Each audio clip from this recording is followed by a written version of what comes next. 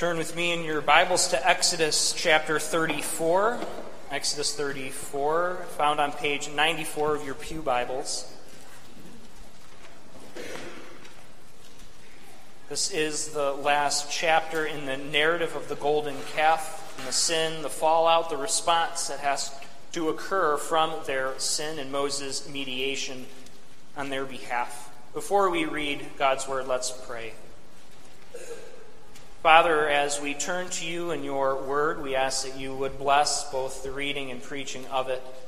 May we be receptive to all that is said, and may what would be said be accurate, true, according to your word, with the correct applications that we would also take up in our hearts to live according to what we see revealed here. We ask this in Christ's name. Amen.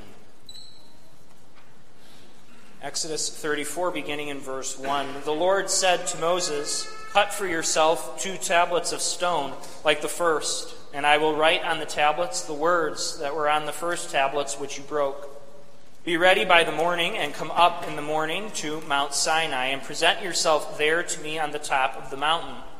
No one shall come up with you, and let no one be seen throughout all the mountain. Let no flocks or herds graze opposite that mountain." So Moses cut 2 tablets of stone like the first, and he rose early in the morning and went up on Mount Sinai as the Lord had commanded him, and took in his hand 2 tablets of stone. The Lord descended in the cloud and stood with him there and proclaimed the name of the Lord. The Lord passed before him and proclaimed, the Lord, a God, merciful and gracious, slow to anger and abounding in steadfast love and faithfulness, keeping steadfast love for thousands, forgiving iniquity and transgression and sin, but who will by no means clear the guilty, visiting the iniquity of the fathers on the children and the children's children to the 3rd and 4th generation. And Moses quickly bowed his head toward the earth and worshipped. And he said, "If now I have found favor in your sight, O Lord, please let the Lord go in the midst of us, for it is a stiff-necked people, and pardon our iniquity and our sin, and take us for your inheritance." And he said, "Behold, I am making a covenant before all your people. I will do marvels, such as have not been created in all the earth or in any nation. And all the people among whom you are shall see the work of the Lord, for it is an awesome thing that I will do with you. Observe what I commanded you this day. Behold, I will drive out before you the Amorites, the Canaanites, the Hittites, the Perizzites, the Hivites, and the Jebusites. Take care lest you make a covenant with the inhabitants of the land to which you go, lest it become a snare in your midst. You shall tear down their altars and break their pillars and cut down their Asherim, for you shall worship no other God. For the Lord, whose name is jealous, is a jealous God. Lest you make a covenant with the inhabitants of the land, and when they whore after their gods and sacrifice to their gods, and you are invited, you eat of his sacrifice. And you take of their daughters for your sons, and their daughters whore after their gods, and make your sons whore after their gods. You shall not make for yourself any gods of cast metal. You shall keep the feast of unleavened bread. 7 days you shall eat unleavened bread, as I commanded you, at the time appointed in the month of Abib, for in the month Abib you came out from Egypt. All that open the womb are mine, all your male livestock, the firstborn of cow and sheep. The firstborn of a donkey you shall redeem with a lamb, or if you will not redeem it, you shall break its neck. All the firstborn of your sons you shall redeem, and none shall appear before me empty-handed. 6 days you shall work, but on the 7th day you shall rest. In plowing time and in harvest you shall rest. You shall observe the Feast of Weeks, the first fruits of wheat harvest, and the Feast of Ingathering at the year's end. 3 times in the year shall all your males appear before the Lord God, the God of Israel. For I will cast out nations before you and enlarge your borders. No one shall covet your land when you go up to appear before the Lord your God 3 times in the year. You shall not offer the blood of my sacrifice with anything leavened, or let the sacrifice of the feast of the Passover remain until the morning. The best of the first fruits of your ground you shall bring to the house of the Lord your God. You shall not boil a young goat in its mother's milk. And the Lord said to Moses, Write these words, for in accordance with these words I have made a covenant with you and with Israel. So he was there with the Lord 40 days and 40 nights. He neither ate bread nor drank water, and he wrote on the tablets the words of the covenant, the 10 Commandments. When Moses came down from Mount Sinai with the 2 tablets of the testimony in his hand as he came down from the mountain, Moses did not know that the skin of his face shone because he had been talking with God. Aaron and all the people of Israel saw Moses, and behold, the skin of his face shone, and they were afraid to come near him. But Moses called to them, and Aaron and all the leaders of the congregation returned to him, and Moses talked with them.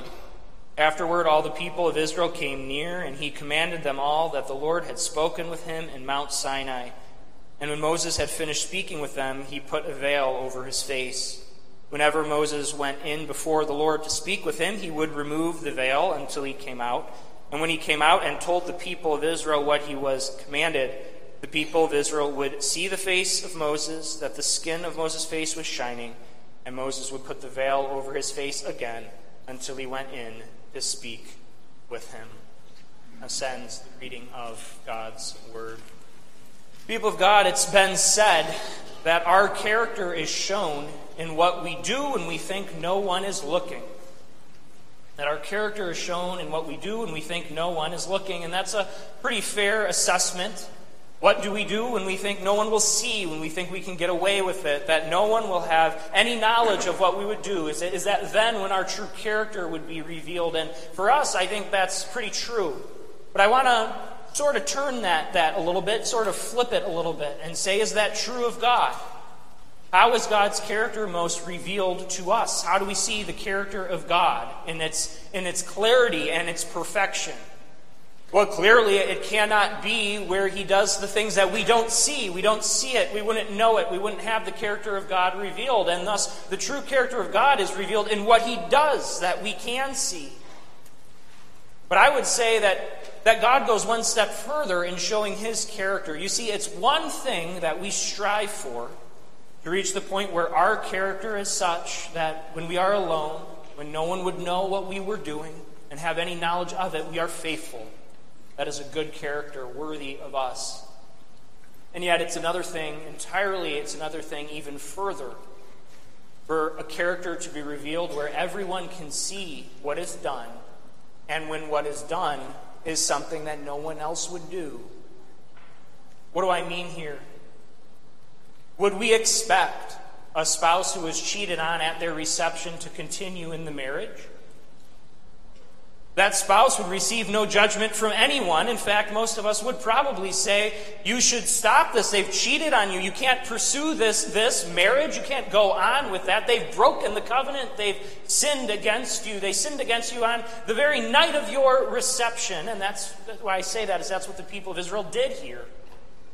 In the very covenant-making ceremony, this is what they did. And we would not expect that spouse to continue. And yet, the character of God in this sense is revealed in that he continues in an area where none of us would. The true depth of God's love and faithfulness is revealed in a way we would never see, in that he does something that might even be seen according to his own shame, that he would continue with these people. That reveals the character of God far more than what could be done when no one would see it, but to be done where everyone would see it, where he would not only not be judged, but it would be, yes, you should have put that bride away. You should have put that spouse away. They sinned. He doesn't. Now, we'll see as we go that this does not deny the justice of God, but it does reveal his character. And this is what we are focusing on today, the character of God, his glory, who he is, and it is revealed most in his response to this sin. And so we're going to go through this chapter. We're going to go through this chapter to see how God reveals himself, primarily in the first 9 verses. We remember back to Exodus 3, where Moses approached this God on this mountain to see a burning bush, a much different Moses at that time, who was given a revelation of God himself. This is where he heard that this is the great I am, Yahweh. That was what the Lord revealed to him then. This is what you shall tell the people when you go to bring them out of Egypt. I am has sent you. A great revelation to Moses, and yet here we see that eclipse. Exodus, in many senses, has been about the revelation of God, declaring who God is to his people and to the nations. And we could say here it reaches its high point, its zenith. This is where you really see the glory of God, the revelation of his name to his servant.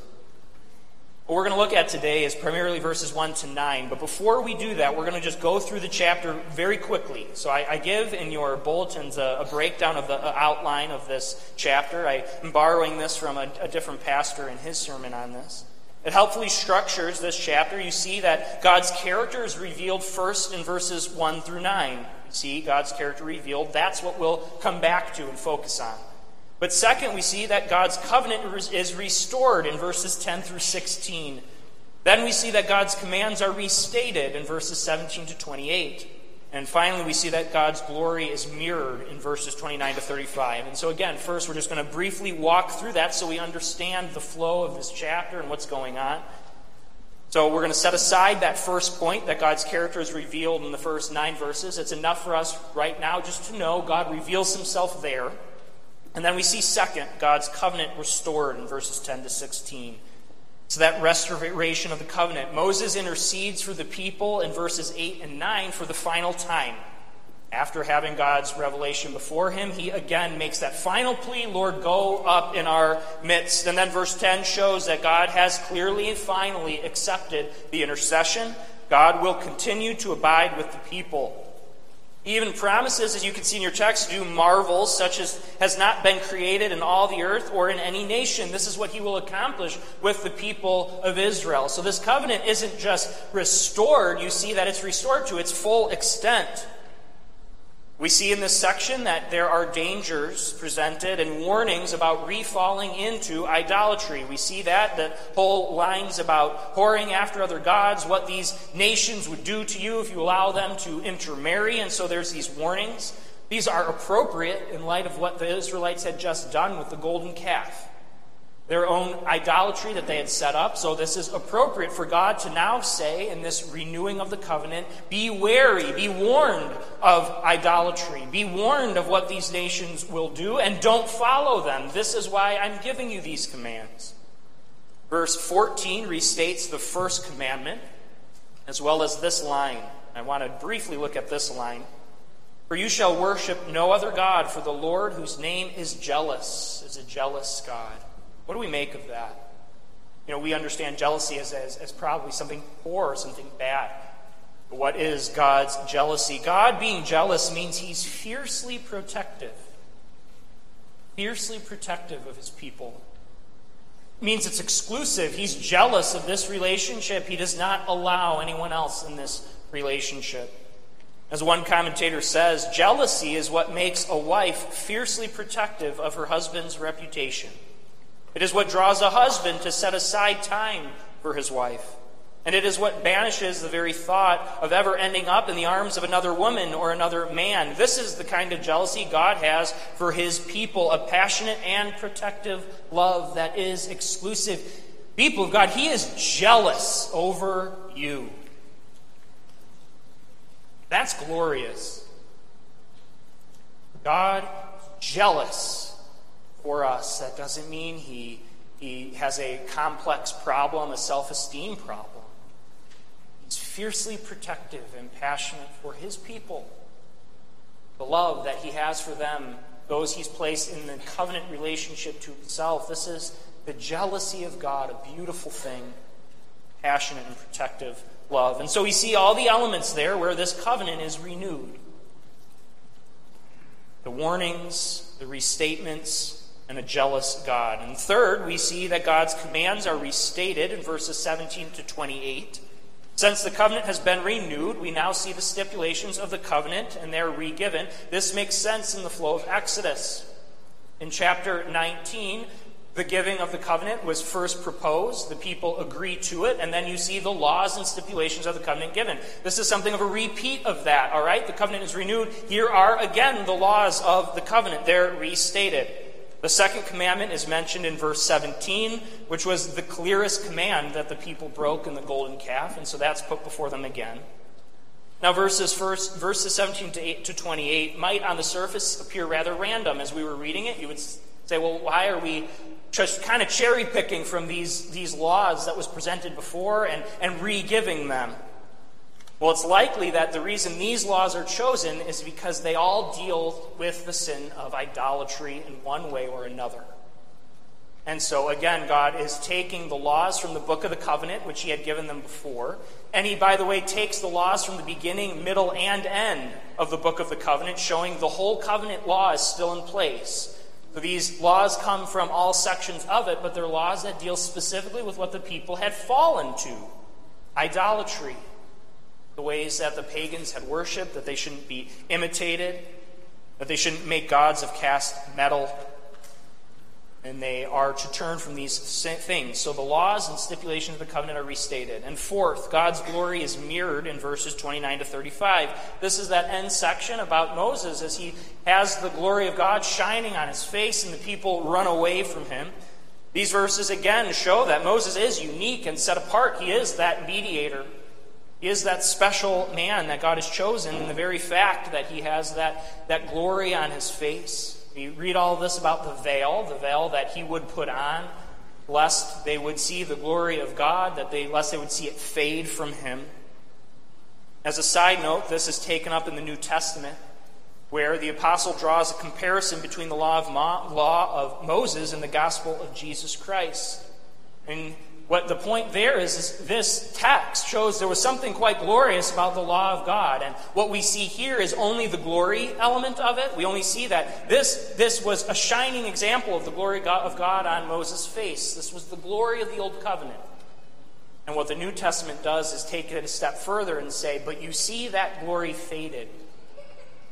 You see that glory, which as glorious as it was on Moses' face, he would put the veil on and it would fade away. And the apostle makes the point that the new covenant is that much superior in Christ, where this will not fade away, where the glory remains. How much more glorious is our intercessor and our new covenant that has the unfading glory of Christ? And that's just so that we situate this whole chapter in Revelation and what's going on there. So that's our brief walkthrough, but now I want to focus. I want to focus on a real point, the real text this morning. Verses 5 to 7. Verses 5 to 7, and God's character revealed. I'm going to read them again. The Lord descended in the cloud and stood with him there and proclaimed the name, the Lord. The Lord passed before him and proclaimed, the Lord, a God merciful and gracious, slow to anger, and abounding in steadfast love and faithfulness, keeping steadfast love for thousands, forgiving iniquity and transgression and sin, but who will by no means clear the guilty, visiting the iniquity of the fathers on the children and the children's children to the third and fourth generation. Lest we miss this point, this is one of the deepest revelations of God given to us in the Old Testament and is repeated in multiple places. That explanation of who God is, this is the name the Lord. This is how God reveals of himself, his glory, what makes up who he is. This is how we should see him, right there, as it's presented before you. I don't think that if we had to say, can you describe the character of God, that we would so readily come up with that example. But I would encourage all of us to see that there is the explanation of who God is, at least in its Old Testament way, in all its glory. And we're going to walk through this. This is a glorious representation. The Bible does not place great emphasis on what Moses saw. Okay, last chapter, we went through Moses' request to see the glory of God. He had made that bold request and God grants it. And yet what the text places the emphasis on isn't on the manifestation of whatever Moses saw. No description is even provided. What the text makes an example of and emphasizes is the words that God says to Moses, how he reveals himself to Moses. There is the emphasis of the text. God, in response to Moses saying, let me see your glory, rather, God reveals his own nature, doctrine, theology, who he is. Makes sense. God is spirit. God is pure spirit. And so whatever was given to Moses and shown as a representation isn't, in fact, truly God. It's a representation of glory. It's a representation of theology, of doctrine. You see, what actually gets at who God really is in his substance, in his being, are his attributes, his compassion, his love, his faithfulness, his justice. Those are not mere words. That is God. Through a sermon, a little homily that the God of all the Bible speaks to Moses, he displays who he is. And we're going to look at each of these. First, he says, the Lord, the Lord. This is a repetition of that name Yahweh, the covenant name of the Lord that had been revealed earlier in Exodus. He repeats it twice. When names are repeated in the Bible twice like that, it usually conveys some sort of deep emotion or familiarity. So there is coming to Moses not just simply a repetition of a name. This is this familiarity. This is the Lord, the Lord. There's deep emotion presented in that double representation, and we already know this is the I am who eternally exists and will be eternally as he is. This is what I am means. So it's the Lord, and then it says a God. A God. This is the generic Hebrew term for God, for deity. So what does that mean? God is proclaiming of himself, he is the divine one. He possesses all divinity, all power and authority. The generic term, God, the being above everyone else, who there can be no one above him. So this is the great I am, who is the divine one, the God with whom no one is above. Divine is what that is saying. And then merciful. That's what the text says, merciful. We could understand this as well as compassionate. Merciful and compassionate. This conveys the idea of God's care. That he has sympathy for his children and love for them to provide with them their needs. Now, we might get in this representation, I get why the Lord would reveal of himself, I am God, I am divine, but then mercy, passion.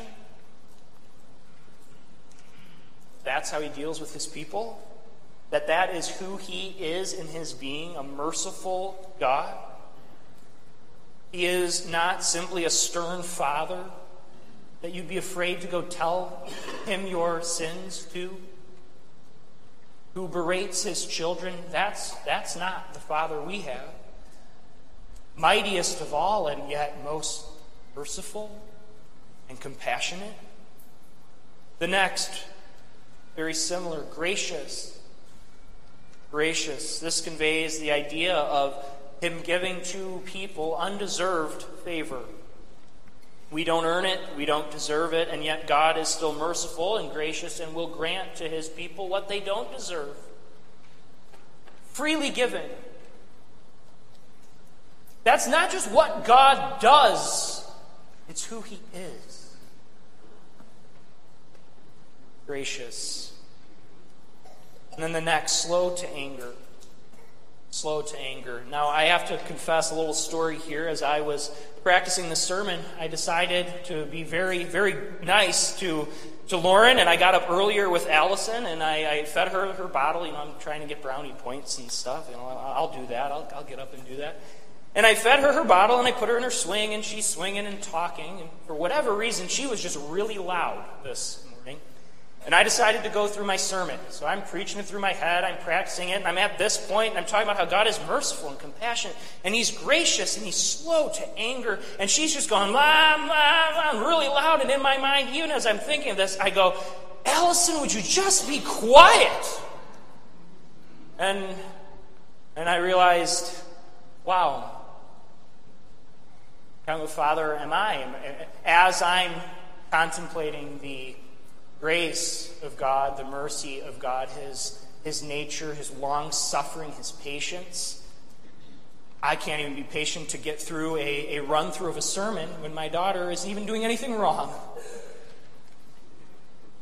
Now, why do I say that? I say that because this is how different God is to his people, to us as sinners, to who he is. He has a patience we don't even comprehend. Slow to anger is what he reveals about himself. Is that the way we think of God? Or do we think he's quick to anger? He's quick to judge. He's quick to pass the judgment. No. He's slow to anger. This means long suffering. It means he does not lash out in anger unprovoked. It means even when he has every right to respond in justice and punishment, he waits, he endures, he allows time for repentance. He is long suffering. Especially to his people. He would wait. He would be patient with us. We don't deserve it. See, this is how we began. This shows the character of God, what he does to those who don't deserve this. Abundant is the next one. Abundant in steadfast love. What is that term, steadfast love? It's loving kindness. Love without measure. Love beyond degree. Faithful. It's a love that is not fickle. It isn't there one day and gone the next. It endures and it's never quenched. It's always there. It's abounding. It's gushing. There's no end to it. It's a fountain that soars, will never be depleted. And then last of these ones, forgiving iniquity and transgression and sin. That God would represent himself and his character as forgiving. You'll notice it's not just he forgives. It says he forgives iniquity, transgression, and sin. There's 3 representations of sin and evil there, and it says he forgives them all. This is to show that it isn't just he'll forgive these slight offenses, or he'll forgive these type of sins. Covers the gamut. It's all of it. He will forgive these sins, transgressions, iniquities, wrongdoing, breaking of his commands, rebellion against him, missing the mark, not fulfilling the law. He forgives them all. This is the nature of God. And then the last one. So those were what we would perhaps call the gracious attributes of God, these attributes that show that aspect of who he is, but it's balanced by what comes next. It says, but who will by no means clear the guilty, visiting the iniquity of the fathers on the children and the children's children to the 3rd and the 4th generation. You see, God is anti what some people would say is not just simply the God who only forgives. God is just. We need that. You see, it's all proper. God is perfect. His justice is not undermined by who he is. He is these things. He is this gracious, loving, long-suffering, patient, compassionate, merciful God. But that doesn't mean that he is not also just. In fact, he could not be merciful and gracious and loving and all of these things and long-suffering if he also didn't uphold perfectly the standard of justice. He doesn't drop his justice. Justice will be carried out. He does by no means clear the guilty. We've seen this as we've gone through these last chapters. What did we see? The people sinned, and he did not just push it under the rug. He did not just ignore it. He had Moses go down. The Levites went through the camp, killing their own countrymen. He was ready to walk away from them, not actually, but giving Moses the opportunity to be that intercessor. So he shows he is both gracious and kind. He's renewed the covenant already with them, and yet he's just.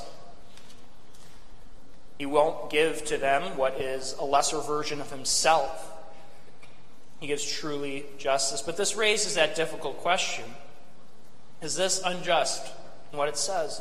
Does God unjustly punish children for their parents' sin?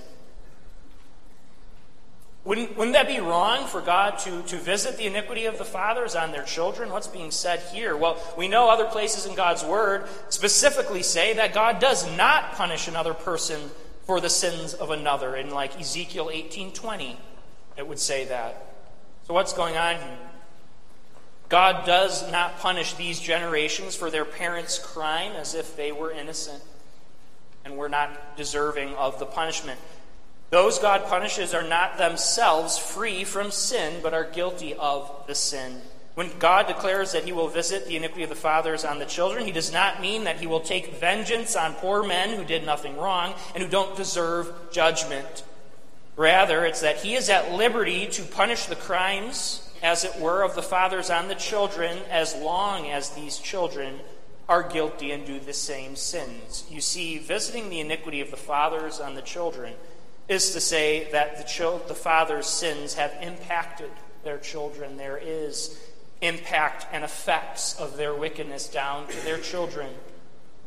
That they would, by their own volition, by their own free choice, choose to do what their fathers had done. The iniquity in that way is thus visited upon, it's repeated. It's a generational sin, not because God forced them to do it, and not because God is unjustly punishing them. He will punish those who deserve it, which all men deserve punishment. But even in this specific way, there is an impact of sin. And this presents the justice of God. He is so just that he will not let the sin even just lie, that it can continue on in a generational line. He will continue to visit his justice even on the generations that follow and keep the sins of their parents. That's how just he is. But balanced by his grace. That is our God. When Moses asked to see the glory of God, this is what God reveals. God wanted Moses to see his goodness, so he revealed his whole nature to him. What is his nature? What is God's character? It's the weightiness of his being. It's his honor. That's the beauty he reveals to Moses. And you'll notice that he reveals it through redemption. Our theme this morning is the glory of God is his character revealed through redemption as merciful, gracious, patient, loving, forgiving, and just. Exactly what we went through there. But it's revealed through redemption. What do I mean there? We would never have known these deep things of God without Adam's fall. We should chew on that a little bit. In perfection, we would see all of these aspects of God. There is grace and mercy in perfection, in the sense that God even covenanted with perfect Adam, and he did not do. That's undeserved, unmerited favor. God did not need to do that. So his own nature is revealed to a perfect man. God is who he is. He was always merciful, long-suffering, patient, kind, compassionate, all of these things. And yet this is revealed clearer through redemption than it would have been through perfection. It is no mistake that God reveals this about himself, one step away from the Israelites' total rejection of who he was in the golden calf. You see how clear God's character is revealed in light of the people's sin? This starts to answer the question why God even allowed sin into the world. So that his people would know him in this way. To know him as those who needed that patience, that mercy, and that compassion. We wouldn't have known God as clearly as we do and will in the new heavens and earth if this hadn't happened. This explains God's perfect plan. It's revealed through redemption. That's the one aspect. It's revealed through redemption in the very fact that we were sinners and needed this from him and could experience this character of God. But the other way it's revealed through redemption is it's revealed through Christ. Now, what I mean by that is, if you were to read God's description of who he is, there's an issue. What's the issue? He's forgiving, compassionate, long-suffering, but also just. How can he be forgiving, to forgive iniquity, and just? You see, the triune character of God is revealed clearly through us in Christ coming and relieving any tension in that. God is able to uphold all parts of who he is as being loving and compassionate and merciful, but also just, because there is no sin ever committed that will not receive its true punishment, its true lawful decision. For believers, that's in Christ. Thus, God is able for his people to be that merciful and compassionate and gracious and kind, because Christ was sent to achieve that. Christ reveals the very nature of who God is. These verses reveal so beautifully God's name and nature. As I said before, these verses are quoted later in the Old Testament repeatedly to describe who God is. One of those places is Jonah 4, verse 2. Jonah quotes from this, but he's upset. He's very upset. He tells God the reason he fled, the reason he didn't want to go to Nineveh. He says, "For I knew that you are a gracious God and merciful, slow to anger and abounding in steadfast love and relenting from disaster." And Jonah fled because he didn't want his enemies to receive that God. What an example of who God is. That's why Jonah left. I knew you were this way. Jonah had far less love for others than God.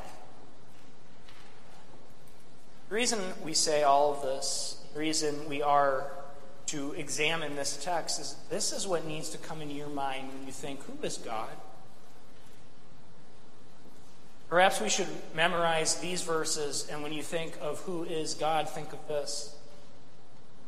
We're quick to make snap judgments of people. We're quick to think, I got them all figured out. You meet someone, and perhaps very quickly you think, oh, that person is very kind. That person is very sweet. Oh, that person is very angry and bitter. And this person is a complainer. And we just, we got it. We see the person, we know him. And we form a caricature of that person. And I think we do that of God too. Basing our characteristics, forming our character of who God is more after the way we view him and from the vantage point of the circumstances we're going through. When we think of the nature of God, do we think more of that stuffy, just, angry God who has saved us, yes, but is still that way? Or do we think of a God who, though not compromising justice by any means, is loving and gracious, compassionate, kind? Everything that Christ revealed about him to us. So let's have this explanation of God. This is how we view him. This is how God answered Moses, "Please show me all of you." So God told him that. That's our Father. Let us end on his description. The Lord, a God merciful and gracious, slow to anger and abounding in steadfast love and faithfulness, keeping steadfast love for thousands, forgiving iniquity and transgression and sin, but who will by no means clear the guilty, visiting the iniquity of the fathers on the children and the children's children to the third and fourth generation. Let's pray.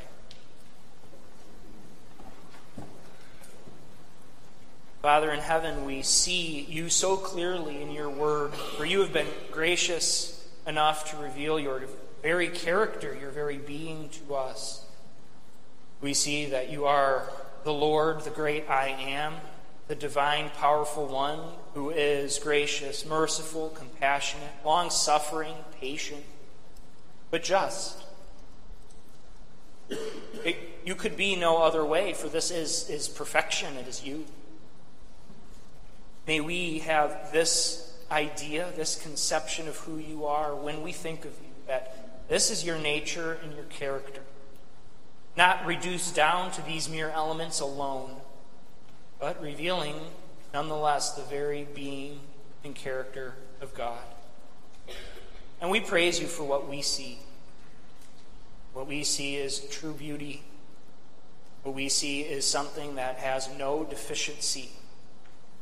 We see something without equal. In fact, we see the very being by whom all definitions of righteousness is set. May we, in a small way, seek to imitate you, to emulate, be and seek to be compassionate, loving, and patient and kind, just as you, our Father, are. And may we truly come to you always knowing that you forgive, that you are just and have provided a Savior. We ask this in Christ's name.